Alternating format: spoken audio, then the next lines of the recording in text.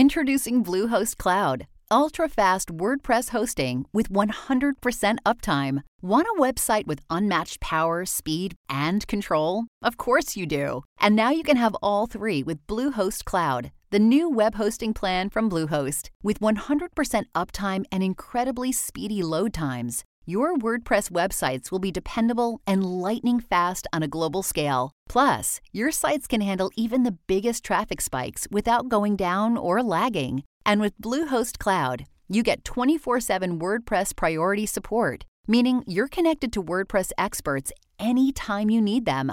Not to mention, you automatically get daily backups and world-class security. So, what are you waiting for? Get Bluehost Cloud today by visiting Bluehost.com. That's Bluehost.com. Money Matters Wealthy Thinking with Alfred Edmond Jr. Welcome to Money Matters Wealthy Thinking. I'm your host, Alfred Edmond Jr. Entrepreneurship and business ownership are still among the most important ways to build multi-generational wealth. In fact, in many ways, wealthy thinking requires an entrepreneurial mindset. For this edition of Money Matters Wealthy Thinking, I'll be sharing some key advice for those who are on the path of entrepreneurship. Plus, you'll also hear part 2 of my conversation with one of the top personal financial educators in America. And in my book, the #1 champion of getting rid of debt, Lynette Khalfani-Cox. This highly sought-after speaker and media expert is the author of several must-read books, including the best-selling classic, now in its 3rd edition, Zero Debt. Also known as the Money Coach, Khalfani-Cox shares more about the high price we pay when we are overburdened with debt. But first, between recently celebrating Small Business Week with frequent Money Matters Wealthy Thinking guest Melinda Small Biz Lady Emerson, and the upcoming 2018 Black Enterprise Entrepreneur Summit in Charlotte, North Carolina next month, I've been really focused on business ownership as a key to building wealth. If you're a business owner, or you're about to get on the path to entrepreneurship, I've got some key advice that will help you to launch and sustain your business. First, it is critically important for you to invest in professional development as a business owner. In fact, I would go as far as to say that if you're not absolutely committed to continuing education and professional development, you shouldn't even be a business owner. Knowing how to build an app, design clothing, plan events, or do hair is not the same thing as knowing how to run a business doing those things. It's important to understand that entrepreneurship is a distinct and separate discipline, one that a business owner must be committed to learning and mastering in addition to their professional craft or area of industry expertise. That's why I so strongly recommend classes, whether online webinars or traditional workshops and courses that teach different aspects of running a business, from finances to marketing to management. It's also why I recommend books like Emerson's Become Your Own Boss in 12 Months, still the best small business startup book I've ever read, as well as her new book, Fix Your Business, a 90-day plan to get back your life and reduce chaos in your business. It's also important to know that even when you achieve mastery with your business, the shelf life of that expertise gets shorter and shorter because changing is happening at an escalating rate. You are always only a few steps ahead of being obsolete. And the only way to stay ahead and on trend is to never stop learning and growing as a business owner. It's impossible to know enough to no longer need professional development and continuing education. If you ever feel that way, it may be time for you to just get out of the way and let someone else run your company, even if you have to sell it. Or just shut it down and move on to something you're passionate about learning and doing. Second, your biggest problem is not lack of access to capital. It's not having a real plan for what to do with capital if you were to get it. Yes, cash is still king, and I believe that what I call the democratization of capital access, such as crowdfunding and other alternative lending and funding sources, is a great thing, especially for startup entrepreneurs and small business owners who may not have the capacity or collateral to get traditional sources of capital. That said, the source of the capital will never be more important than why the business owner needs it, because that has a lot to do with whether the people who have the money will consider that worth the investment risk. Remember, nobody, no matter how wealthy the person or institution, has money just laying around doing nothing. All money is being used for something, whether delivering returns by another investment vehicle, sitting in the bank as a form of security, or being set aside for retirement, or for gambling, or for partying. The question you have to answer is, why is your business a better use of that money? If you constantly need capital just to keep the doors open to your business, your problem is not the unavailability of capital. Your business should be generating enough cash flow to maintain operations and serve your customers. If not, any money loaned or invested in your business is just throwing good money after bad. On the other hand, if you can show that the loan or investment will actually help you to make even more money, perhaps by expanding your product line or opening a second location, then it's much easier to find the right sources of capital to help you to achieve that goal.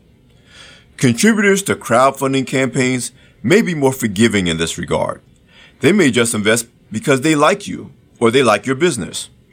But you can't even go to that well but so often before you exhaust that source. If you are constantly having cash flow issues, the answer for most business is not to find more capital. It's to understand why the business is eating more money than it's producing and then fixing that problem. Otherwise, your venture is just not investable. Finally, you need to understand that mentorship is absolutely critical to you as a business owner. You save a tremendous amount of time and energy, which adds up to money, when you can draw on the experience and expertise of others, whether in your business or a related discipline or industry. But here's the thing. You don't find and choose your mentors. They find and choose you. However, they can't do that if you spend all your time locked behind the computer screen in your office or behind the doors of your business. You have to get out. You have to be visible and engage with those people who can bring value to you in your business and who can find value in you and what you have to offer that could benefit them.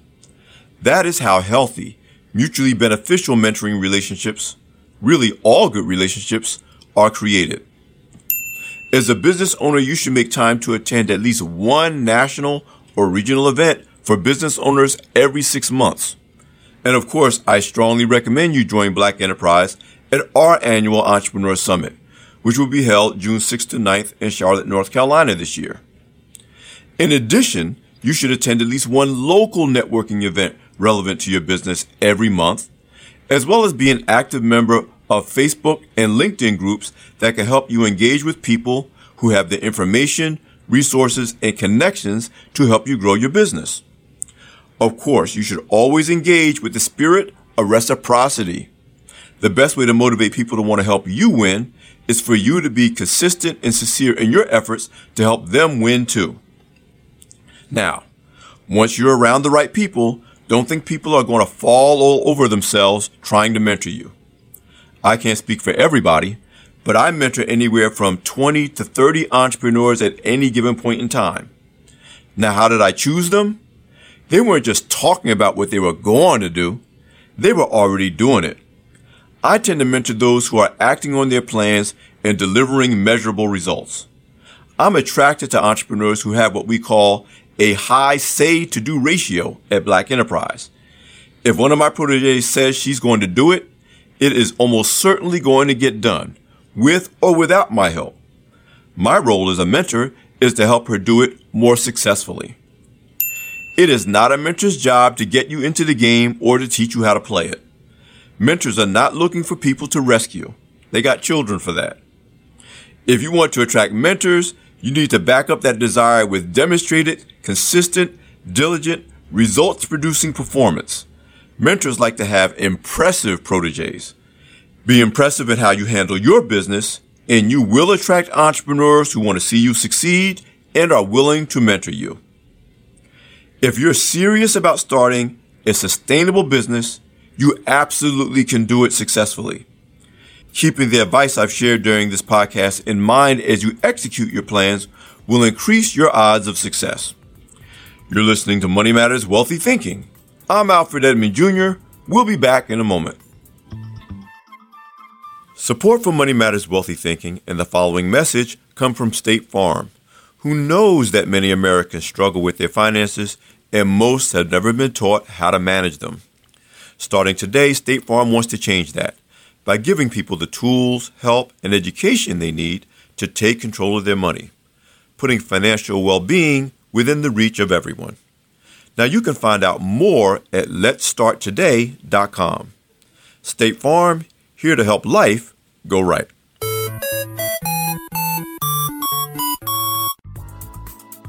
And now let's hear part 2 of my conversation with one of the top 5 personal financial educators in America, and in my book, the #1 champion of eliminating and controlling debt, Ms. Lynette Khalfani-Cox. She is a former financial news journalist who now teaches individuals nationwide how to better manage their finances. Khalfani-Cox has appeared on hundreds of TV programs, including Oprah, The Talk, Dr. Oz, The Steve Harvey Show, The Today Show, and more. This highly sought-after speaker and media expert is also a New York Times bestselling author of several must-read books, including the classic Zero Debt, now in its 3rd edition.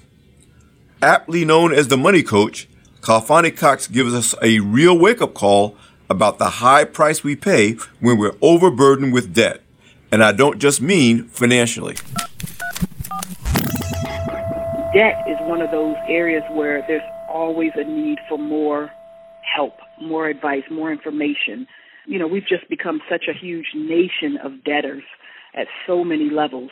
And I think, however, the disproportionate impact that debt has on our lives for African Americans is so great. But a lot of people don't even realize the overall toll that debt is taking on their lives in a lot of different ways, you know.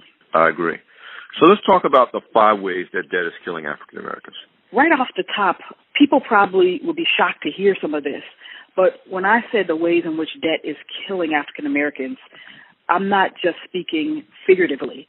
There's recent data that suggests our debt is killing us literally. So just this month in April 2018, there was a report in the Journal of American Medical Association. And bottom line, the data show that anybody who has a sudden or sharp loss of wealth, they increase their chances of dying by 50% compared to people who are, financially stable. But Wow. Even worse, those who are in debt already or who have no assets or a negative net worth, they're 67% more likely to die than are people who are well off financially. So there's many reasons. When you're broken in debt, you don't have the resources for proper health care. You have higher stress levels, and that's one of the things I'm going to talk about. But there's a whole host of reasons. But the bottom line is that the numbers show that literally the more deeply indebted you are, the more likely you are to suffer a premature death. And that was kind of shocking to me, the way in which they were able to quantify it. But I think it should serve as a wake-up call for a lot of us. I mentioned stress. This is another way in which we can see how debt is killing us. Various researchers have linked high consumer debt to higher levels of stress, higher blood pressure, and just worse overall general health. That was something that was found, for example, in this one study called The High Price of Debt. And so when you think about, we know that stress is a killer already. Is there any stress that's worse for people than financial stress? Certainly relationship stress, loss of a loved one, for example, if someone close to passes away, obviously that's, kind of top of the list. But increasingly, money-related stress is a huge challenge for so many folks in the country, and especially for African Americans. The relationship stress is often the result of financial stress and vice versa. Correct. And often when you lose a loved one, if you're not in good financial health, the loss of that loved one makes the aftermath even more stressful financially. So all those things you're pointing out all have financial consequences that can make stress even more unhealthy and more compounded depending on your financial health. Correct. And can I show your audience and share with them another link on the relation front and the debt front and how it's killing us? You very correctly pointed out that the relationship can get under stress when the money is not there, or when there's financial misbehaviors going on in the relationship, or a couple is financially struggling together. We also know from a host of studies and research that having debt problems also can doom a relationship. Having financial problems, having credit issues, etc., can be negative, highly negative for relationships. And here's two quick little, data points. Among couples that divorce, 70% of them cite financial battles and money arguments as one of the reasons for the breakup. So that alone shows you that, A, when people are under a huge amount of financial stress, it tends to cause conflict or friction or to amplify other problems in a relationship. And the result is, potentially a breakup or a divorce. But now let's take it one step further. We also know that married people tend to live longer than others, right? Than people who are single. And it could be, a whole host of reasons. Having that partner there, somebody to look after you. If you suddenly have a heart attack in your home and you're by yourself, well, good luck. But if you have a heart attack and your wife or your husband is right there, somebody to call 911, somebody to, administer first aid, whatever, then that obviously could be a life-changing difference. So just the folks who have divorced, who are now going to be potentially single, especially as they get older. You've heard about the so-called graying divorce in America, people who are getting divorced later in life or in their baby boomer years, etc. That actually does not bode well for their longevity. Second thing I wanted to highlight is credit and debt are the opposite sides of the same coin, right? The more debt that you're carrying, in terms of credit card debt certainly, the lower your credit score is going to be. Likewise, if you have debt that you don't have the financial wherewithal to pay on a timely basis, etc., that alone can hurt your credit score. And the Federal Reserve did some research not too long ago, and they basically showed that couples who either fit into one of two categories were more statistically likely to divorce. The first group of couples were those who were a financial mismatch when it came to their credit scores. So one person might have had a very good credit score, a high credit score, 700, 750 or greater, and the other person might have had a low credit score, say a 550 or a 620. Well, those couples with that sort of credit score mismatch were statistically far more likely to break up than were couples who both had high credit scores or who had similar credit scores. So the couples who had similar credit scores were more likely to stay together across the board, even if they had bad credit scores. At least they were kind of the same. So the couples who had poor credit scores, they're going to be under stress and they're going to have other financial challenges, but presumably they're more sort of aligned, if you will, in terms of their outlook and perhaps financial habits, et cetera.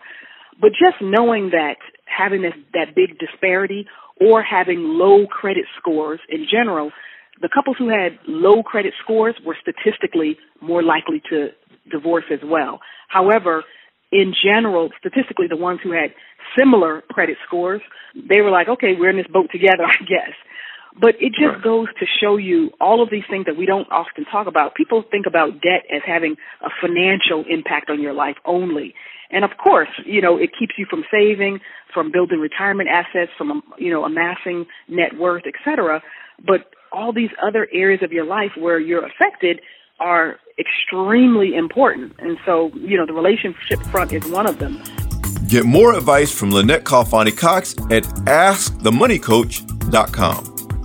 Also, check out MoneyCoachUniversity.com, a free enrollment, video-based platform where you can get better educated about your money and finances.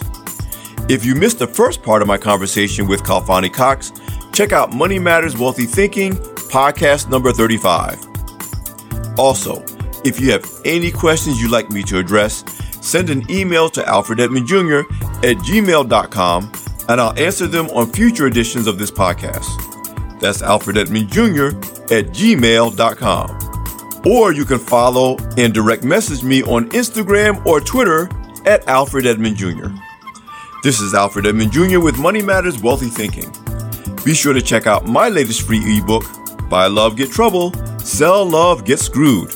How decisions in pursuit of sex, love, and relationships impact your career, business, and financial success at growenzone.com/Buy Love, Get Trouble. And do not forget to subscribe to Money Matters Wealthy Thinking on iTunes, Google Play, SoundCloud, Stitcher, or any other podcast directory. If you like what you hear, leave a 5-star review. I'm Alfred Edmond Jr. at AURN.com. Thanks for listening. Come back for more next week. Money Matters Wealthy Thinking, a product of American Urban Radio Networks.